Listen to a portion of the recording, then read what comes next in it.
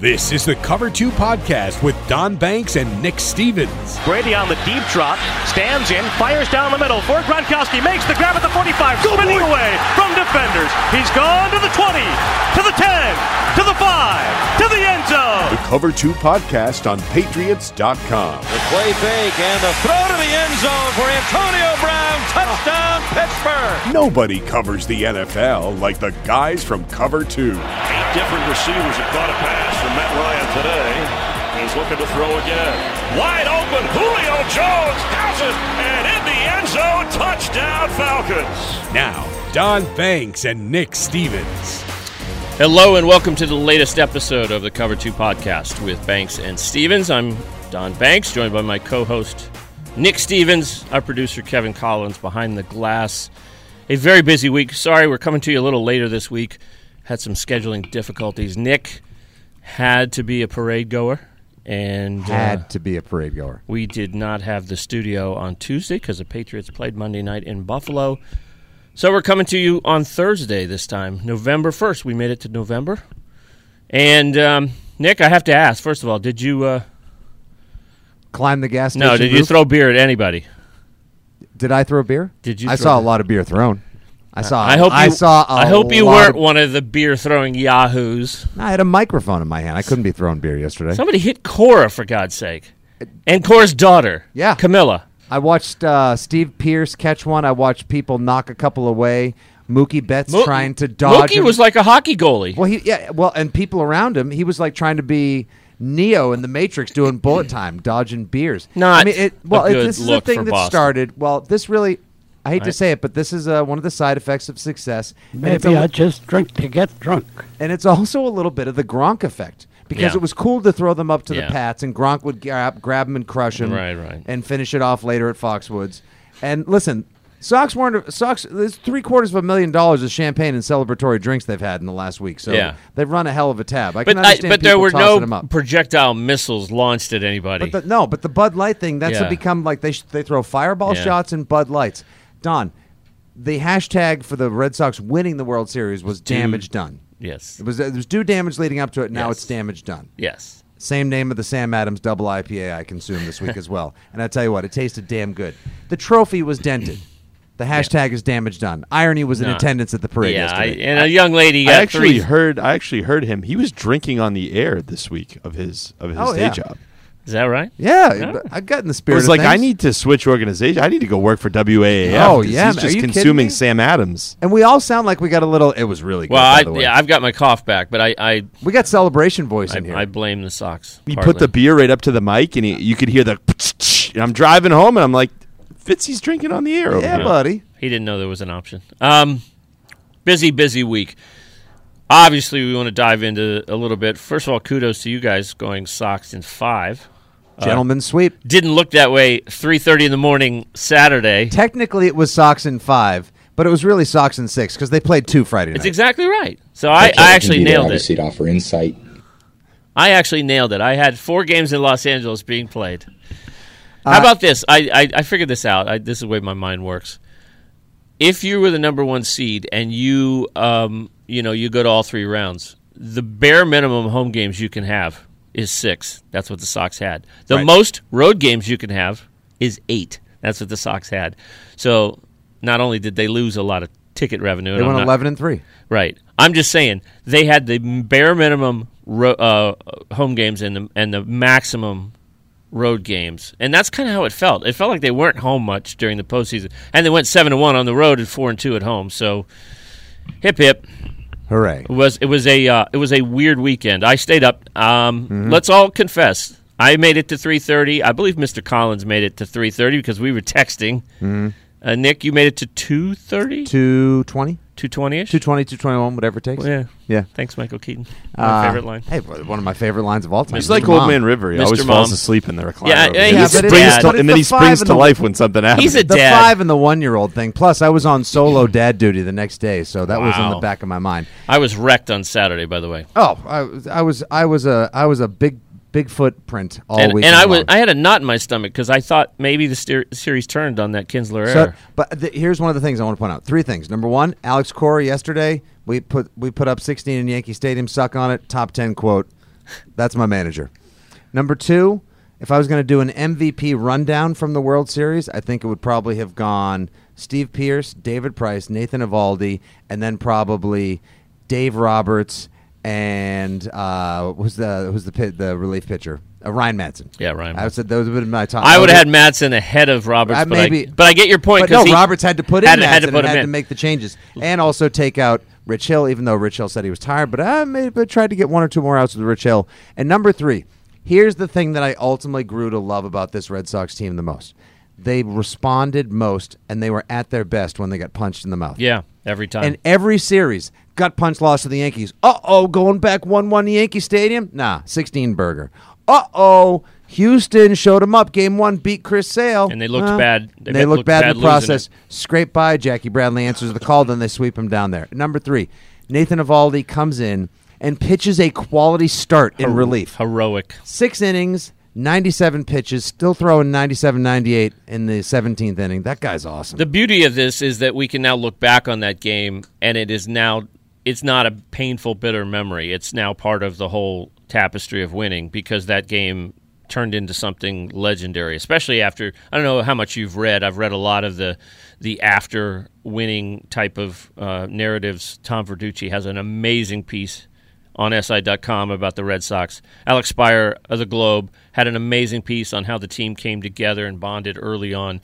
But I love the fact that, Cora made sure they didn't go home right away after that game. They had a team meeting, and he made Eovaldi stand up, and they gave him a standing ovation. I mean, that kind of thing, it does kind of peel the onion and tell you why this team was extremely close. And then you have a closer who can't get anybody out. And in Game 5, when you're trying to close out the World Series, you've got Chris Sale and, again, Nathan Eovaldi standing up, warming up in the pen. And an ovation for Sale. On fumes. Unbelievable. The fact that they clapped out Sale as he made his way out of the bullpen, and you knew he was coming in and he was going to throw his shoulder off if he had to.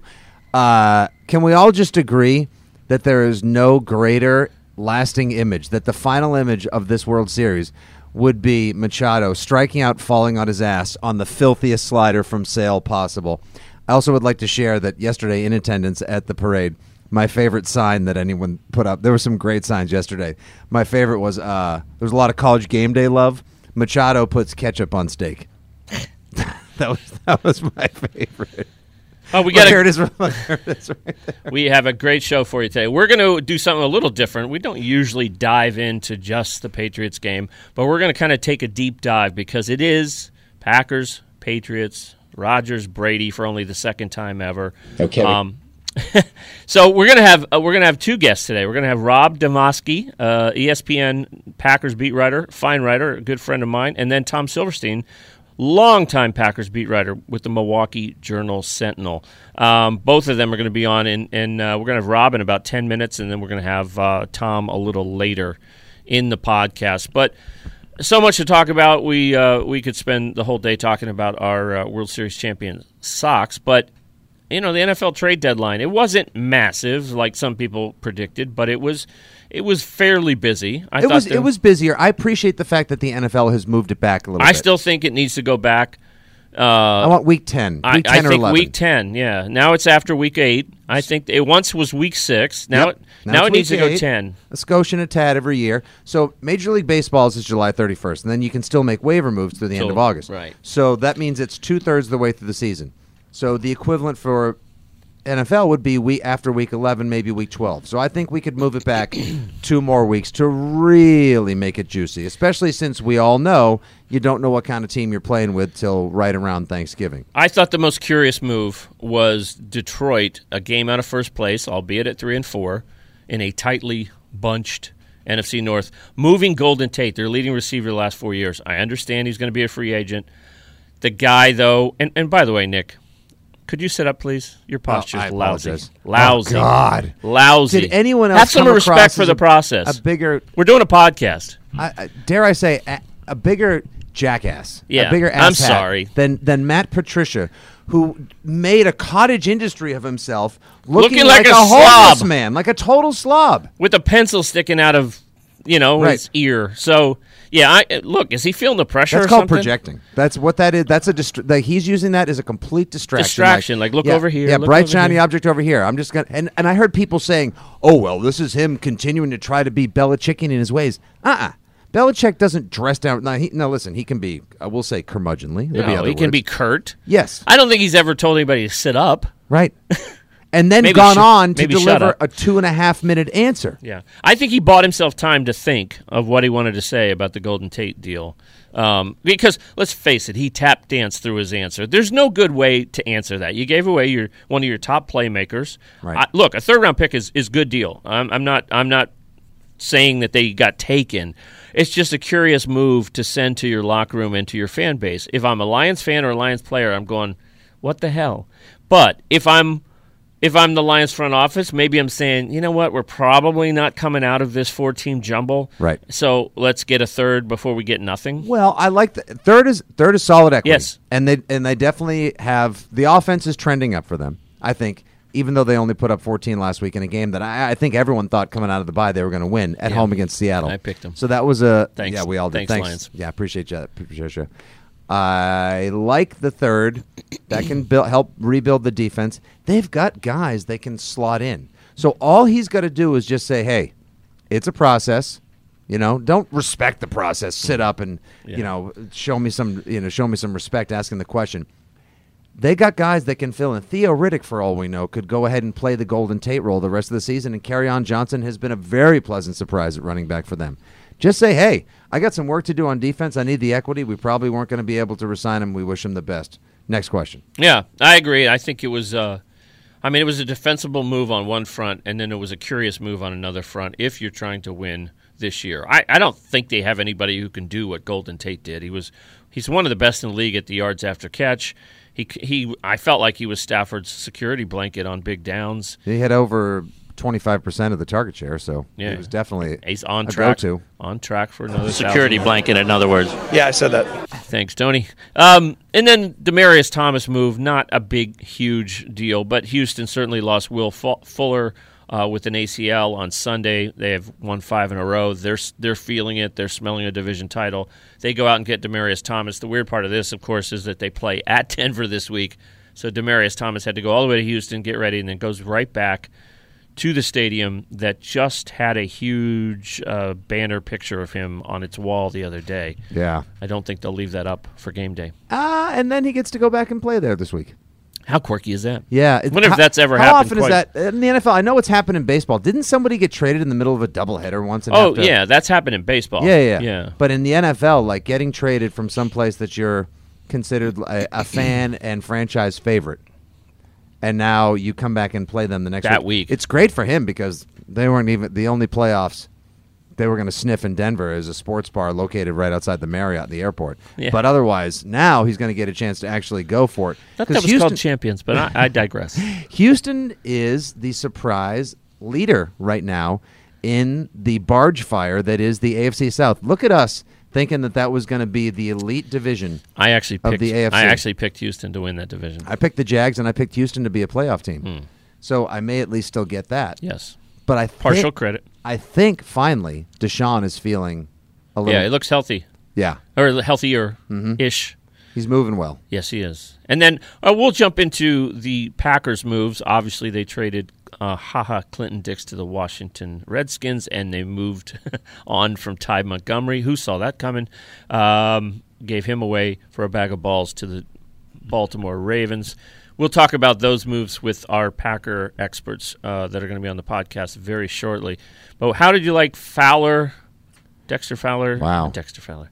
Dante Jr. Fowler. Dexter Fowler's a baseball outfielder. I'm surprised Jacksonville, whose defense has Rams. Taken a step back, dealing away Dante Fowler, who I guess has been... I guess pass rush isn't their biggest problem. He's been a little bit of a disappointment because at number 3 overall in the draft, he's been a big disappointment. More than a little. Yeah, but maybe he goes out there, and they have a huge interior pass rush, obviously already in Los Angeles, and he gives them. They traded away Brooks in the offseason. Maybe this gives them a little more teeth to the outside pass rush. And apparently, the Rams really don't want to lose a game. I mean, you can't go more all in than they did. giving away decent draft equity for a kid they may have, for a season and a half? Yeah, Les Snead said that they expect they're going to get compensatory picks for like Sammy Watkins, Janoris Jenkins. So they think they're going to have some thirds, so they felt comfortable. They could deal one? Yeah. But, I agree. I mean, maybe they just ask him, do nothing but pin your ears back and go after the passer from the edge. That's what you did best at Florida in college. And that's what they need. That's the one kind of missing piece, ingredient that they don't have in that defense is enough edge rush. Well, they'll find out real soon if they get it, and they're going to need it this weekend too, because as we'll hit on at the tail end of the podcast too with the Week 9 preview, we got some great games. It's not just Packers at Patriots that has high watchability this weekend. As much as we're fixated on that game, and understandably so, it's not even the game of the week. The game of the week is in New Orleans. The secondary is the biggest issue with the Rams. I mean, Talib getting hurt early and going out with surgery has kind of exposed the rest of the secondary. Safety plays hasn't been great. And we'll get into this with Rob in a moment. Packers should have been able to win that game. Packers were going to win that game until somebody freelanced. As someone, Larry McCarron, the longtime radio color analyst for the Packers and former 12-year Packers center, said to me, all you could have asked for, and Green Bay would have signed up for it in a heartbeat, is to have the ball 2 minutes to go, down 2, Aaron Rodgers in charge on the road, and they didn't get that chance. That felt like easy pickings compared to some of the things number 12 has done before in terms of comebacks. Go 40 yards in a good climate. Good kicking conditions. Crosby's got his mojo back, and someone freelanced, and then somebody got shipped out, and that's it. That just will not be discussed in this locker room anymore. We've moved on. We are on to New England, and we are moving on from Ty Montgomery. Well, when a player takes that kind of fire, and obviously there was a story by Mike Silver, my former colleague at SI, on NFL.com, that basically in the postgame a lot of players took aim at Montgomery, some intimating that he had thrown a fit on the sideline previously, in the series previously when he was taken out, and that basically his decision, ill-fated and foolhardy as it was to bring the ball out, was his way of saying, I'll show you, and make a play, and then he cost him the game. Can't wait to get into that a little bit with Rob Demovsky, who's, I believe, going to be dialed up here any second. Were you surprised? Packers beat writer with ESPN.com. Yes, Rob, I'm looking forward to finding out a lot from Rob. Were you surprised, though, one of the teams that everybody was pointing to plays games in the stadium we're broadcasting from right now? Patriots didn't make a move. I wasn't too shocked at that. I feel like there were some things that they were certainly kicking tires on. Right. But it felt like the market, it felt like people were really holding out for a lot of compensation, like the Amari Cooper deal to Dallas for a one kind of skewered the market. Sure. All right, we're joined now by Rob Demovsky, the ESPN.com Packers beat writer, a longtime Packers beat writer, and a good friend. Good morning, Rob. Welcome to the Cover 2 podcast with Banks and Stevens. How are you guys? We're good. We're Nick was at the Duck Boat Parade. I avoid those things like religion because basically people are the worst, and there were a lot of people there yesterday. So but my partner here, Nick, was there. Let's jump in. You know, Rob, rightly so, we're all fixated on the Sunday night Packers-Patriots game to come, in part because of the rarity and the significance of Rodgers versus Brady for only the second time in their illustrious Hall of Fame-bound careers. But not to be lost in all this is it is a huge game for Green Bay.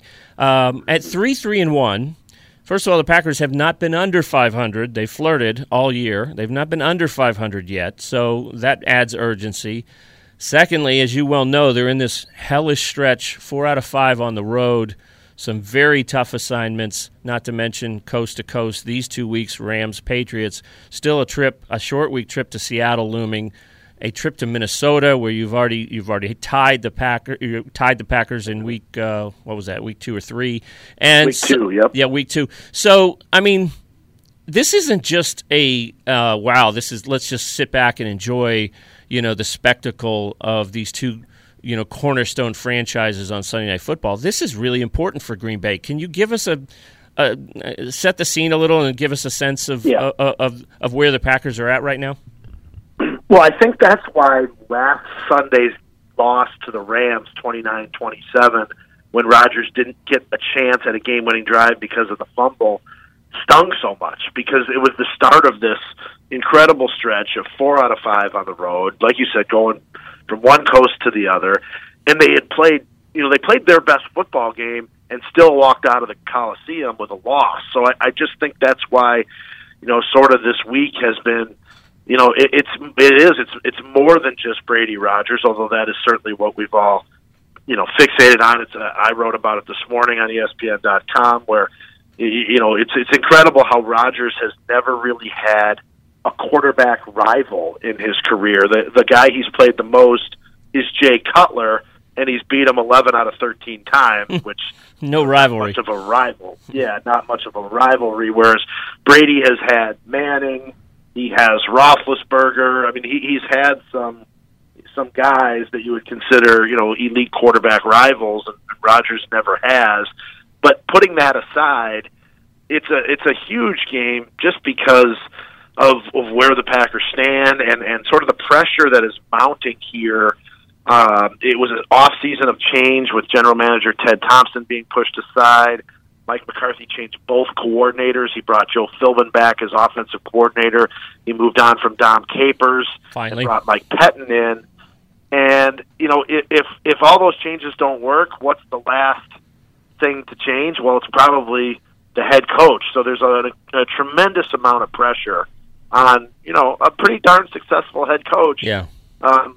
Who is still 8 years away from his last Super Bowl. Yeah, I'm glad you segued into that topic because I did want to go there. I mean, I was writing something for The Athletic about the Packers yesterday, and I said, if Mike McCarthy, embattled isn't right, but endangered is. I think endangered is fair, and here's why.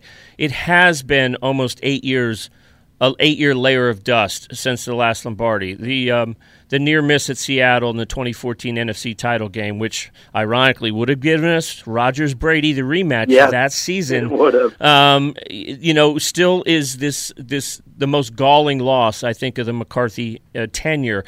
It's fair when a coach has been there for 13 years. Change sometimes can feel inevitable, and that shelf life can get you. It's gotten some of the best coaches.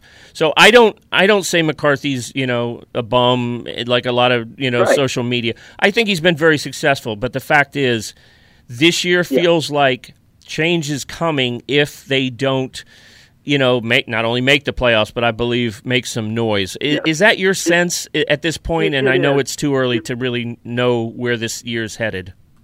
Yeah, it really is, and it is important to wait till they finish this thing out because 2 years ago they were 4-6 after a loss at I believe it was Philadelphia at a night game, or maybe it was Washington, and Rodgers said, I think we can run the table, and they did all the way to the NFC Championship game, and then lost to the Falcons, and everything felt great again, but. This does. There was one scout in the league who has viewed this thing from afar. Said to me recently that the feeling from outside is that this year is different. It has a different feel that if they don't turn this thing around. And look, the McCarthy contract situation is part of that. He's only got 1 year left on his deal. They changed the power structure where when they hired Brian Gutekunst as general manager, he has authority over the roster, but not over the head coach. That rests with team president Mike McCarthy. It's something that has not, team president Mark Murphy, and that's something that hasn't been done since way before the Ron Wolf era. It's just a different structure. So everyone sort of wonders why and what that means for the coach. Look, if the Mike McCarthy era would happen to end after this season, I don't think you can view it as anything other than a highly successful era. It's not easy to coach elite quarterbacks, and people think that, you have this great quarterback and you just roll the ball out there and let him go. I was talking to Mike Holmgren about this a couple of weeks ago, and those guys are hard to coach. And he coached Montana, he coached Young, he coached Favre, he coached Hasselbeck. He said it is not. These are strong-willed individuals who are not hard to coach, and Rodgers are not easy to coach, and Rodgers might be the strongest-willed of any of them, Don, and that's it's a credit to McCarthy, but it's also maybe an indictment on him that they haven't been back to a Super Bowl since the 2010s. Yeah, I always use the analogy, they're the Atlanta Braves of the NFL. And again, you can't look at the Atlanta Braves, what they did, and say, oh, that was a failure. You just know that they left meat on the bone. Yeah, no question. We're talking with Rob Demovsky, ESPN.com Packers beat writer here on the Cover 2 podcast with Banks and Stevens.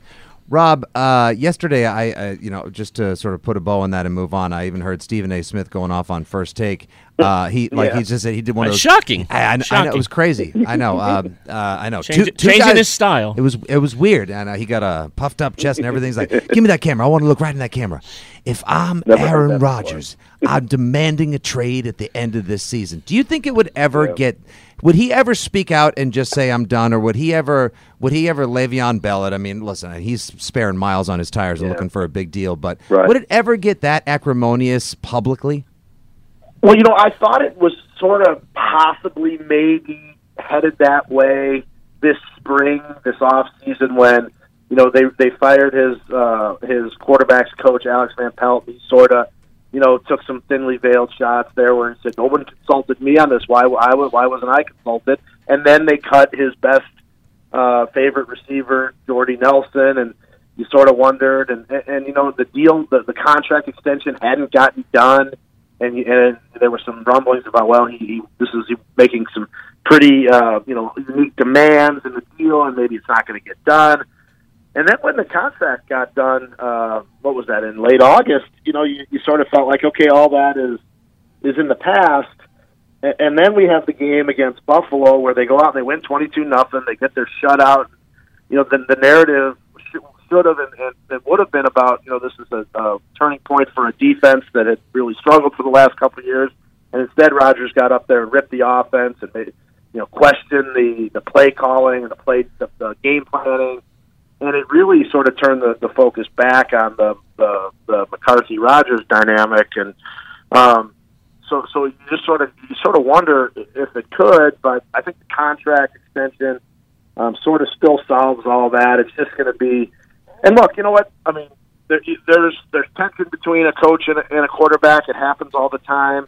But the thing I would caution Rodgers about is, grass isn't always greener. And, he probably watches Sean McVay's offense and sees something, boy, that'd be really fun to play with a guy like that. Maybe watches how Andy Reid has evolved in the offense in Kansas City, and that might be really fun. But you know what? He's in a comfort zone with a coach in terms of he likes the meeting schedule, he likes the way they practice, he likes the training staff. You get one of these guys that comes in and is a dynamic personality and has this dynamic offense, but maybe Rodgers will hate the way they meet, or hate the way they travel, or hate the way they practice, or blow out the training staff and all this. So it's sort of one of those, maybe you better be careful what you wish for. Can you talk to us a little bit about the Clinton-Dix trade? Obviously, Washington is trying to improve their defense with the surprise lead that they've garnered in the NFC East, and they're building the Alabama 2015 to 2018 defense. Really, I mean, they're trying to go. Well, they wear crimson, so they're trying to do like a Roll Tide DC style. But how is this going to work out? I mean, is this addition by subtraction, or is it going to be the corners are now going to play a little safety as well? I get it. Jair Alexander has been a revelation in the secondary, but he was the third. Clinton-Dix was the third-ranked safety in the NFL, and now you don't have him anymore for a fourth-round pick. The national perception of and perspective on it is that, boy, they traded away a Pro Bowl player, a former first-round pick. But I think inside and closer to the team, this was a really highly inconsistent player who's put up some good numbers, but for every interception and sack and fumble he's forced, there's 2 or 3 plays where he should have and could have made a play and did not. He didn't always look like a willing tackler. He didn't always appear like maybe he was giving maximum effort at times. And he was a guy in the locker room who a month and a half ago said, I don't think I'm going to be here next year. I'm preparing to play elsewhere. And I don't know how well that sat, with the front office. So all those things combined, they had an opportunity to move him, and they did. Brian Gutekunst, the general manager, said yesterday, removing a piece doesn't always weaken the whole. I think that was more of a message to, what he thought of the situation. Look, he's a good player. I think he'll probably do well in Washington. But it was maybe a thing where it, just sort of had worn out his welcome, or however you want to say it here. But yeah, they are left with a hole there. They are incredibly deep at corner, which is amazing, because a year ago I would have said corner was their biggest need. Right. Tremont Williams, the veteran that they re-signed, has played well. He moved inside to the slot cornerback to get Alexander on the field more last week, and it worked very well. I could see Tremont playing more safety. They have a second-round pick from 2017 named Josh Jones, who has played 4 defensive snaps this season for a variety of reasons. 1, injury-related. 2, maybe has not always been as assignment sure as he needed to be, but he's going to get an opportunity. And then there's a former Redskin, Bashad Breeland, who cornerback who they signed in mid-season, who was a high signing in if you remember, in free agency, and then had failed his physical because of a foot injury that he basically tried to hide. Right. And he was an $8 million a year defensive back that they got for the minimum, and he hasn't played yet. And he's a guy who you could see playing some at safety as well. So they do have some options. It's not the greatest week to experiment with that, obviously, with Tom Brady. Although I remember a game in 2004 at New England when the Packers had lost like 3 corners to injuries the week leading up to a game in New England. I think it was 2004. And they signed like 2 guys off the street, and they ended up winning the game. And one of them had an interception of Brady. And I'm not saying that's going to be a repeat, but they had been down this road before going to New England. Rob, last thing, we'll let you go. For those who might have forgotten, Brady-Rodgers one was Thanksgiving weekend, 2014, at Lambeau. Packers, it was a great game. It was 14-0 Packers, then 16-14, 23-14, all the way to 26-21. Yeah. But what was really memorable was the post-game scene, because if you remember, there was kind of a love fest between Brady and Rodgers, and then McCarthy and Belichick shared this much longer than usual handshake that turned into a hug, that turned into a quick conversation. I mean, compared to, Belichick's typical AFC East coach who gets barely a dead fish, it was something. And both teams kind of stood back and really appreciated the moment. Yeah. Now, I don't know if we're in for another one of those or not, but this week already, you've got Brady saying Rodgers inspires me, and you've got Rodgers saying the greatest of all time argument settled by 5 titles. Yeah. Both teams seem to really kind of relish the opportunity to play each other, and it's like quality respects quality. Well, and you know what, Don? The great thing is, especially from McCarthy and even from Belichick a little bit, we had him on a conference call on Tuesday. We didn't get just it's another game. They've embraced it. It wasn't the coach speak spiel.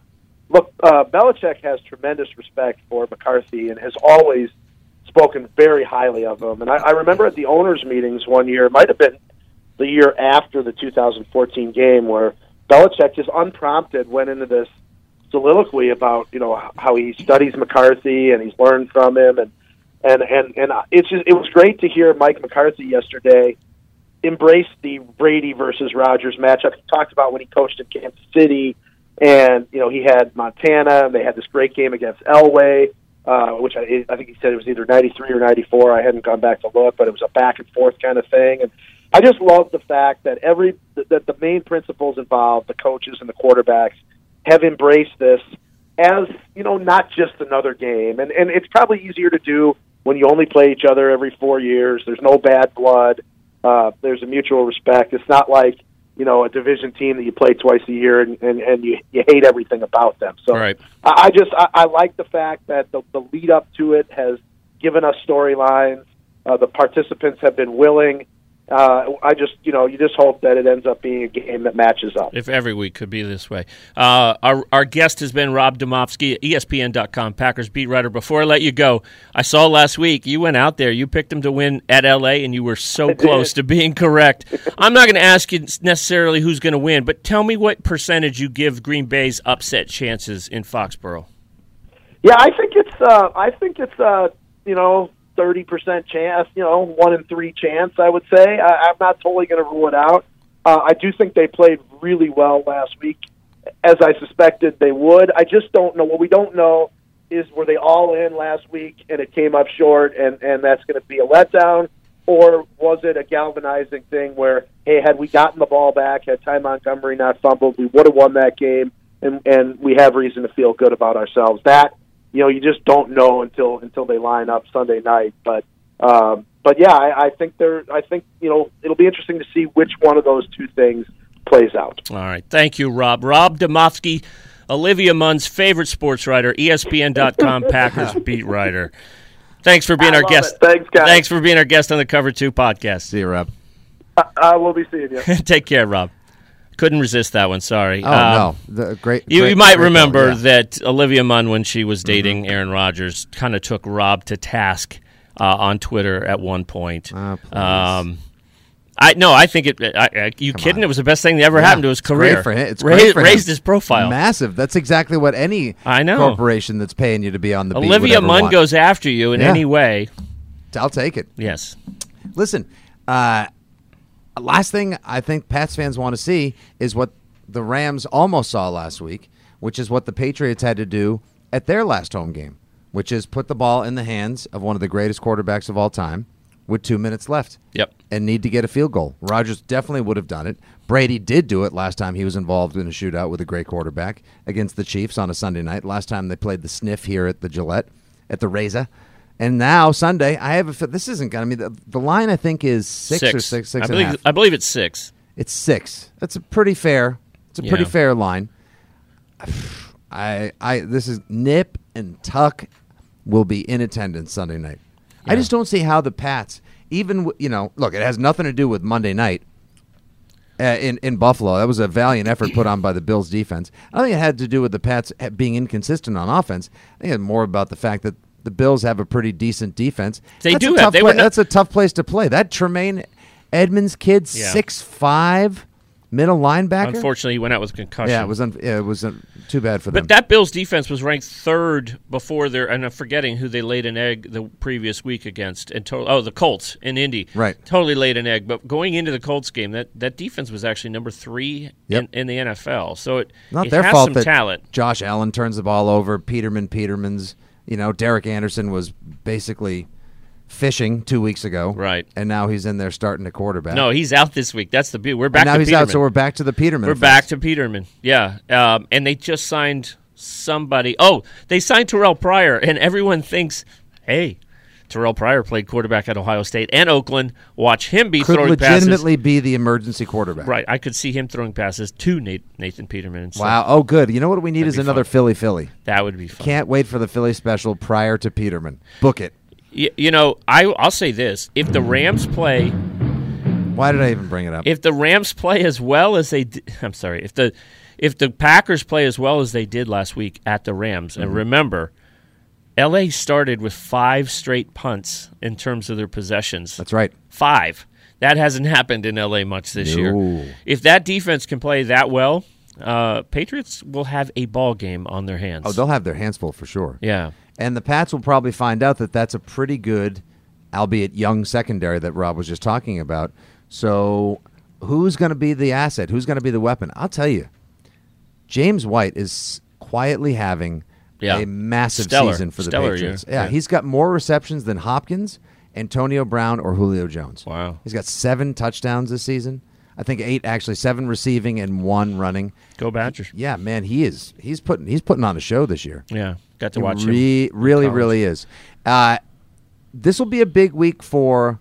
Obviously, Gronk had a weird press conference. Gronk's missing the end zone. He said the end zone actually misses him. Oh, okay. I wouldn't be surprised. Is that how that goes?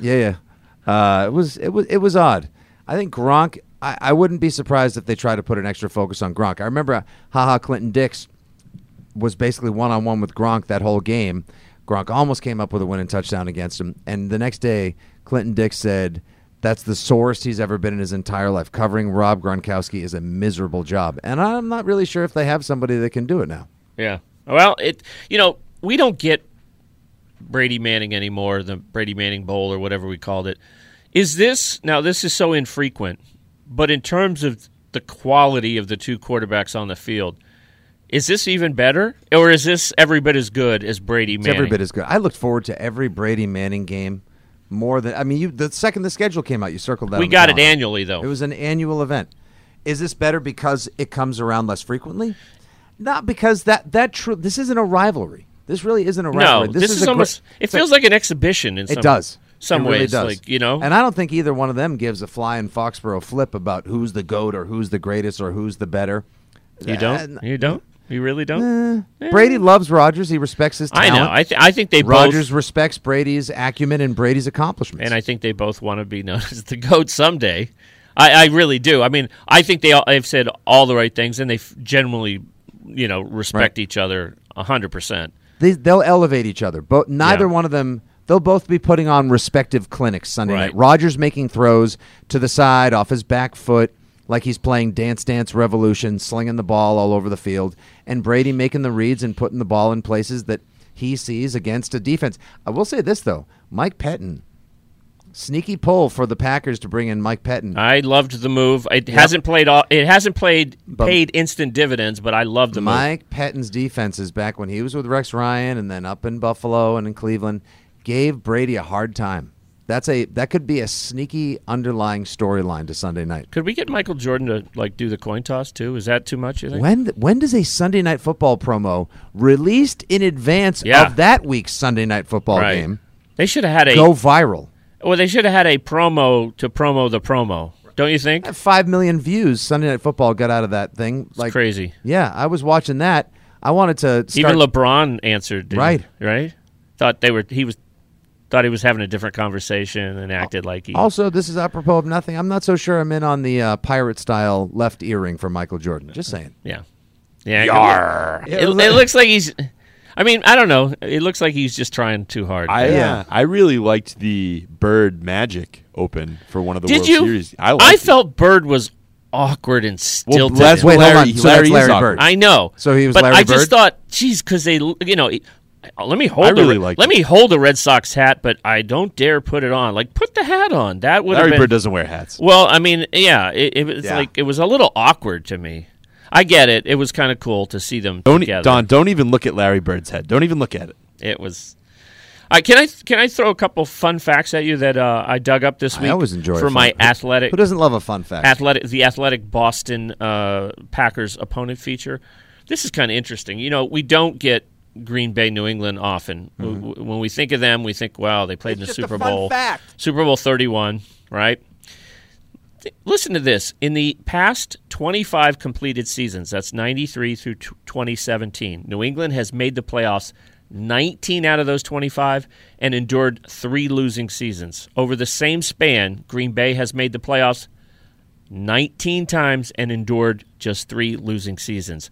16 double-digit win seasons for Green Bay, 19 for New England.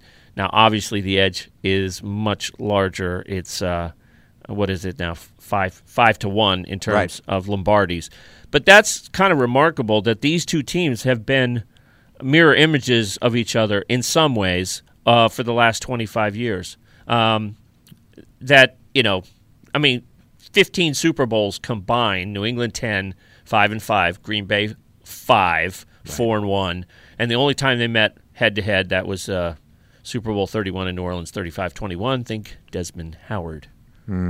Pretty good runs these two teams have been on. And then this is my last very quirky. Since 1992, the Packers in all but one season have been coached by a guy named Mike. Can you name them? Holmgren. Right. McCarthy. Right. Mike Sherman. That's ding, right. Ding, ding. That's the one. That's the Mike in we have between. A winner. Mike Sherman. So only 1 year since 92 on, the Packers haven't been coached by a Mike. Can you give me that guy in the year? Anybody? Wow. Anybody? Wait, what was the time window again? 92 on. Had to be the year before Holmgren came in. Who was it? No. Holmgren came in 92. It was the guy between Holmgren and Sherman, the little-remembered Ray Rhodes, who went 8-8 Ray in Rhodes, 1999. Former Eagles defensive coordinator. Right. And Ron Wolf blew him out after 1 year because he was kind of crazy. Kind of crazy. All right, so my alternate note here is that since '93, and you'll get this quickly, the Patriots in all but 3 seasons have been coached by a guy named Bill, and they are Bill Parcells and Bill Belichick. The guy in between, Pete Carroll. There you go. So I told you it was quirky. It was. Wow. Mike and Bill have pretty much led the Packers and the Patriots all these years. There are so many similarities between the two. Sunday. The QB's wearing 12. Yeah. The GOAT versus GOAT battle. Yep. I love it. I mean, you think about it. I'm not predicting all this, but all right. So in Green Bay, Curly Lambeau and Vince Lombardi are already in the Hall. I think Mike Holmgren, who went to 3 Super Bowls, 2 with Green Bay, 1 with Seattle, unfortunately only went 1 and 2, has a case for the Hall. I know people that do think he'll eventually get some consideration. And this is a bit of a stretch at the moment, but Mike McCarthy, 1 ring, has 134 wins in 12 and a half seasons. If he continues to coach for 10 years and gets another ring or 2... He'll be the Burt Blyleven. He'll be the stat patter of coaches. There are people that say every season in the NFL begins with, quote, and I've read this line before, I wish I could attribute it to who accordingly, every season in Green Bay begins with Aaron Rodgers dragging Mike McCarthy's ass to 10 wins. I know a lot of people feel I hear that. I think it's wildly overstated, and I know McCarthy last year came out and kind of famously said, I'm a pretty successful NFL-proven head coach. Yeah, how's that quarterback working out? But I don't buy that, that it's all Aaron Rodgers and zero Mike McCarthy. I understand it's the majority of Aaron Rodgers is the success, and I understand that they have left, as I said, they have left a lot on the table in terms of potential success. But I still give Mike McCarthy a little props. And then look at New England. You've got Parcells is already in the Hall, albeit only a 4-year Patriots coach. Belichick's going to be in the Hall. And here's an interesting question. Pete Carroll, all right, he's been an NFL head coach now for 3 different teams, Jets, Pats, mostly the Seahawks. They're going to really be jacked up for this game. He's already in his early 70s. He owns 126 wins in 12 and a half seasons. What if he gets another ring? What if he gets a late career ring and keeps going? I don't know. I don't think he makes it. He definitely should have a second one. I don't think he makes it. Yes, he definitely should have it. No, if there was a football Hall of Fame. Right. But there isn't. There is a pro football Hall of Fame. Combining USC and... That's right. Yeah, I agree. These guys are kind of the modern-day swashbucklers. But think about that. That's 7 pretty good head coaches between these two rosters. Parcells, Belichick, and Carroll, and then on the other end, Lambeau, Lombardi, Holmgren, and McCarthy. I think, the diehard Pats fans often go on about, they got 5 Super Bowls here, but, it should be more. In a lot of ways, actually, the Patriots really should have 6 or 7 Super Bowl championships. Or 3. Or it could go the other way. I know, it can. We always forget that it could just as easily swing the other way. Right. They could have lost how many in a row now? 4 in a row? 2 to the Giants, and Seattle, one they probably and Atlanta. Should have. Yeah, Atlanta as well, and they could have won. All right, 5 in a row. They could have lost 5 in a row. All right, so let's say 6 to be fair. Okay. But even so, even with some saying, oh, they could have won more, should have won more, the team that's left more money on the table at the casino is definitely Green Bay. To only be in 1 Super Bowl this decade so far when you've got that quality at quarterback, but also Rodgers has missed a lot of games too. Yes, he has. And the fact that he's sort of split the difference between the toughness of Brady and the fragility of a Garoppolo, if you will. So we'll see. Okay, our guest now, as promised, Tom Silverstein, the Milwaukee Journal-Sentinel's longtime Packers beat writer, a good friend, an old friend. His nickname is Spoon. We still call him nothing but Spoon. Tom, good morning. Thanks for being on the Cover 2 podcast with Banks and Stevens. Yeah, you're welcome. How you guys doing? We're doing well. We just had one of your colleagues, Rob Demovsky, on a little bit ago, so we're going all in on the Packers-Patriots this week. We usually try to stay kind of NFL-centric, but clearly it feels like, as I wrote for The Athletic this week, it's certainly not another typical game week. It feels almost like we're all anticipating a treat Sunday night because we don't get to see these 2 number 12s face off, because the last time they did in 2014 in Lambeau, it was such a great game that everybody seemed, coaches, quarterbacks seem to like stand back and appreciate the moment. Give me a sense. It's been an interesting week in Green Bay. Obviously, the personnel moves, the gut punch loss in Los Angeles when the team played its best game of the season, ironically. Give me a sense for not only the build-up of this quarterback matchup, but how significant this game is for Green Bay's season. Well, it's funny you brought up the matchup between Brady. I mean, it's not funny; it's natural that you bring it up. But for my perspective, is that's been very much a storyline outside of Wisconsin because of the roster moves that were made this week, and also in light of the performance in L.A. and a lot of the attention is really just focused on the Packers because, as it normally is, it's a moment of transition and really kind of a turning point for the Packers. I think, their season could go either way now, coming off that game in L.A. I don't know that they necessarily have to beat the Patriots, but they got to play another game at least as well as they played in L.A. And if they don't, it's a setback. And they can't afford any setbacks at 3-1. And I think they sent a little bit of a message with the deals they made. They, I think, in their minds, cleaned up the locker room a little bit. And it's that moment where, they either move forward or they're moving backward. And so that's what we're going to find out on Sunday. And I think that's been as much a storyline as the Brady-Rodgers storyline here. Well, I'm glad you said that, Tom, because what I wrote for The Athletic was, as good as this matchup is and as much as we're anticipating it, this is kind of a crossroads game for the Packers season. They have not been under 500 all year. They've been towing that line. They don't have a consecutive win or consecutive loss. They've done nothing but when you throw in that tie, and when they started win, tie, and they've not put anything together in 2 consecutive weeks. So a second straight loss, even if they play as well as they played in L.A., you're suddenly under 500. The second half of the season now is all about really digging out of a hole. And when you add in the specter of Mike McCarthy's job status, there's a lot on the line besides just 2 number 12s that are both going to the Hall of Fame playing Sunday night. Yeah, there is. And really I think why the anticipation is so great, there's 2 reasons.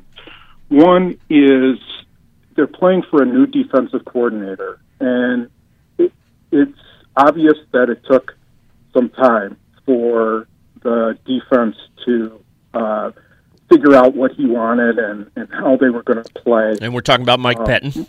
Mike Pettin, and he runs a ton of different personnel groupings, and it's not a real complicated defense, but it's very multiple, and so there's all kinds of different groupings and combinations he's used of players. And so they had played pretty much all through the season, one half a good football and then a bad half. Usually the first half was a bad half, and then the second half was a good half. And really, against the Rams, even though they gave up 27 points, 2 of them were safety, they played really well. I mean, they sacked Goff numerous times. They had pressure on them all day. Gurley didn't really hit them until the end, and they were in the game. And so that's one aspect of, okay, is this a sign that they're moving forward, or was that just an aberration? The second thing is that Rodgers has been hurt. Now, I think he's been pretty healthy the last couple of weeks, but he's still wearing that brace, and you can see that he can't get around the corner. When he's escaping rushes, particularly on bootlegs, where he used to be able to, if the end held, he'd be able to still get around the guy. He can't do that, and he's not really running away from very many people. So now, is their offense going to take off because maybe he's getting a little bit healthier? That's the other question. Or is this really who they are offensively, just not the team that they've been in the past? We're speaking with Tom Silverstein from the Milwaukee Journal-Sentinel here on the Cover 2 podcast with Banks and Stevens. I remember there was a play, I saw a GIF of it earlier this week on Twitter, where in 2014, a game that hinged basically on Jordy beating McCourty and Revis on a slant for a big touchdown at the end of the first half.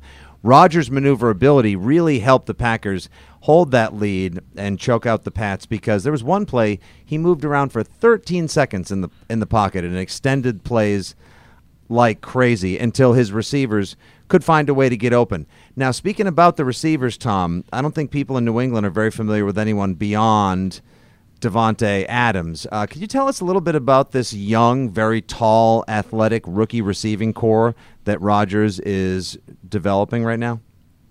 Yeah, it's a transition at the receiver position with Jordy Nelson gone. Randall Cobb's in his final year. Davante Adams is the bell cow. He has become, in my opinion, a top 10 receiver in the NFL. He gets covered by the very best corner on every team, and he still puts up pretty good numbers. After that, Cobb will sometimes give you a really nice game. Sometimes he's kind of not really there. Geronimo Allison is an undrafted free agent who they like, but he's not a explosive guy you have to be completely worried about. He will win some one-on-ones, and once in a while will get deep. But he's not a guy you have to focus your defense around. Then they have their three rookie wide receivers. And I think you also have to throw Jimmy Graham in that group because he's really a wide receiver. He's not a tight end. He lines up at tight end occasionally and blocks a little bit, but he lines up so much in the slot and wide that he's more of a wide receiver. The young guys have, particularly Valdez-Scantling, who's a speed burner, is starting to come along, and they're giving them just enough of what they need, but they got to develop somebody other than Adams. They need another really dynamic player who they can count on week after week, and they really haven't found that yet. Graham has not been that guy. Graham doesn't have the speed he once had. He's still a little bit working his way into rhythm with Rodgers, and he's just mostly a red zone threat now. And Scantling is a good player, but he's gonna. You know how it is for rookies. They're never going to be great their first year, and so there's some things there that they still need to develop. Tom, last question. We'll let you go. I imagine the Packers look at this division, and clearly no one has run away with it. Detroit traded Golden Tate, even though they were a game out of the lead in the NFC North. You've got Minnesota playing unevenly. And you've got the Bears, who were 3-1, then 3-3, now back to 4-3. Is the sense that you get that Green Bay thinks, okay, we're in good position to make a second-half run here if we can put this little consistency together, that this thing is all very, very winnable? Yeah. I mean, even if they're 3-4-1 at the halfway point, they have a very favorable schedule at the end of the year. But the key will be right after the New England game. They play Miami at home, Seattle on the road, and then Minnesota on the road. And a short week at Seattle. A short week at Seattle, Thursday night. A short week at Seattle. They have to win 2 of the 3 of those at least. And then they have a chance to go on a run with, I think, like 4 of the last 5 are at home or something like that. And so, yeah, this really... I think this division is up for grabs. I do think Minnesota is still the best team, and they still have the best defense, and they have a lot of really good offensive players. So I think they're the team to beat, but I do think that, it'll be interesting to see what happens the next couple of weeks with a couple of really key NFC North matchups coming up. So we asked Rob, just real quickly, not to tip your prediction for this week, but what do you think the percentage of upset chance that Green Bay comes into Foxborough with? I would say it's 35-40%. I think they're going to play a good game. I think they're going to I think Pettin, he's played New England a ton of times when he was with the Jets and had some good days and some bad days, but I think they feel pretty good about their defense. So we'll see. But I give them a little bit of a chance, yeah. All right. Thanks so much. Tom Silverstein with the Milwaukee Journal-Sentinel, longtime Packers beat writer, has been our guest on the Cover 2 podcast. Tom, thanks for the time, the insights, and the knowledge. You bet. Anytime. All the best. Thank you, Tom. When you were talking about the receivers, Exxon Valdez or whatever his name was there. Equanimous. No, there's the Dantes Scantling. I can't keep up. It's hard. But then there's Equanimous St. Brown, the big kid from Notre Dame. And 1 week it's one week it's the other. Imagine being named Geronimo Allison, and that's and just almost being normal. like, that's normal Yes. compared to the way, the three-name rookie wide receivers. I think you can pretty much, as he was talking about Devontae Adams, making his way into the elite wide receiving core, you can pretty much look for a Gilmore-Adams lock-up all night long. They'll be battling all night, which will be great. I'll be curious to see if Rodgers tries to force-feed him. And teams have been going to Gilmore recently, trying to test him out. Buffalo even did. Yeah, they did, surprisingly. Well, we got a mismatch with Kelvin Benjamin with the height, but then he also had a huge weight mismatch on him, too. Isn't he one Popeye's biscuit away from tight end? That was Booger's best line. I like McFarland, what he's added. He's my favorite part of the broadcast. Of course, he doesn't sit in front of you and block your view. So of course. And he also probably doesn't want to get hit with sex objects. Right. Yeah, I think that's the we way made it all the way without bringing up the dildo toss. Now, see, I didn't say the D word. I said sex object. Come I'm on, the one who works in FM radio. It's been in all the papers. I call it the bildo. That's even better. It's kind of a tradition like none other. It is, and in Buffalo, the running line on Twitter Monday night was the bildo reached the end zone before the Patriots. I thought you were going to at least say the Bills there. Yeah. Before the Bills did, too, right? Yeah. I'll be curious to see the way that they cover the other kids. And with the Patriots, still yielding a couple yards up the gut every now and again, Aaron Jones could be the sneaky play Sunday night.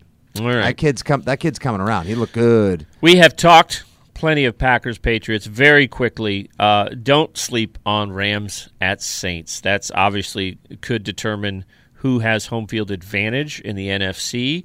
If the Saints beat them, then all things are, tilting New Orleans. 2 weeks in a row. Right. A good 4 o'clock game followed by a very watchable 8 o'clock game, although all of us were watching Game 5 last Sunday. Yes, I barely saw any of the If you're looking for 3 hours of bad attitudes and human car accidents, you got Steelers at Ravens on at 1 o'clock. And again, the Ravens at 4-4 look like they're disappearing. Toast. But let them win this game, and then they have swept Pittsburgh, and they're 5-4, and they're right back in business. Not going to happen. I don't know about that. If you're streaming defenses in fantasy, or especially if you're into FanDuel or DraftKings, pick up the Bears defense because they're in Buffalo, and the Peterman effect will be at quarterback. Not much else that's terrible. Chargers and Seahawks is a pretty good game. Oh, how about when Greg Williams, new interim HC for the CB, shocks the Chiefs on Sunday? That's not going to happen either. What if he turns down 2 other job offers at halftime? Oh, did you see the savage subtweet by Brian Billick? Yeah. Oh, that was nice. Me too, bro. Yeah, me too, bro. Billick's got jokes. Yeah. All right, you know what? And at 4 o'clock, if I need something red zoning me when Rams Saints isn't on, I'll have a good eye on Chargers Seahawks. It's a better Sunday than we've had in a little while. And you know what? Texans at Broncos isn't even a bad game either. That's true. All right. We have done damage on the Cover 2 podcast. But don't watch the game tonight. The Nick Bosa Bowl is on. The Toilet Bowl. Wow. Raiders, Oakland, San Francisco. What did we do to deserve that on Thursday? 2-13 combined. You know what it is? It's the race for the number 1 pick in the 2019 draft. The Bosa Bowl. San Francisco, you're right. San Francisco's 1. Oakland is 3. What has happened to the once proud Raiders and Niners? All right, that's it for Kevin Collins, our producer, Nick Stevens, and Don Banks. This has been the Cover 2 podcast. Another week in the books. We look forward to Week 9 in the NFL. We can't even say Go Sox anymore because they went and they're gone. We'll see you next Tuesday, back on regular Cover 2 schedule, I believe. We hope. We hope. Yeah, you never know, though. That's the thing. Keep you guessing. Dodging Bud Lights. Pitchers and catchers, February 22nd.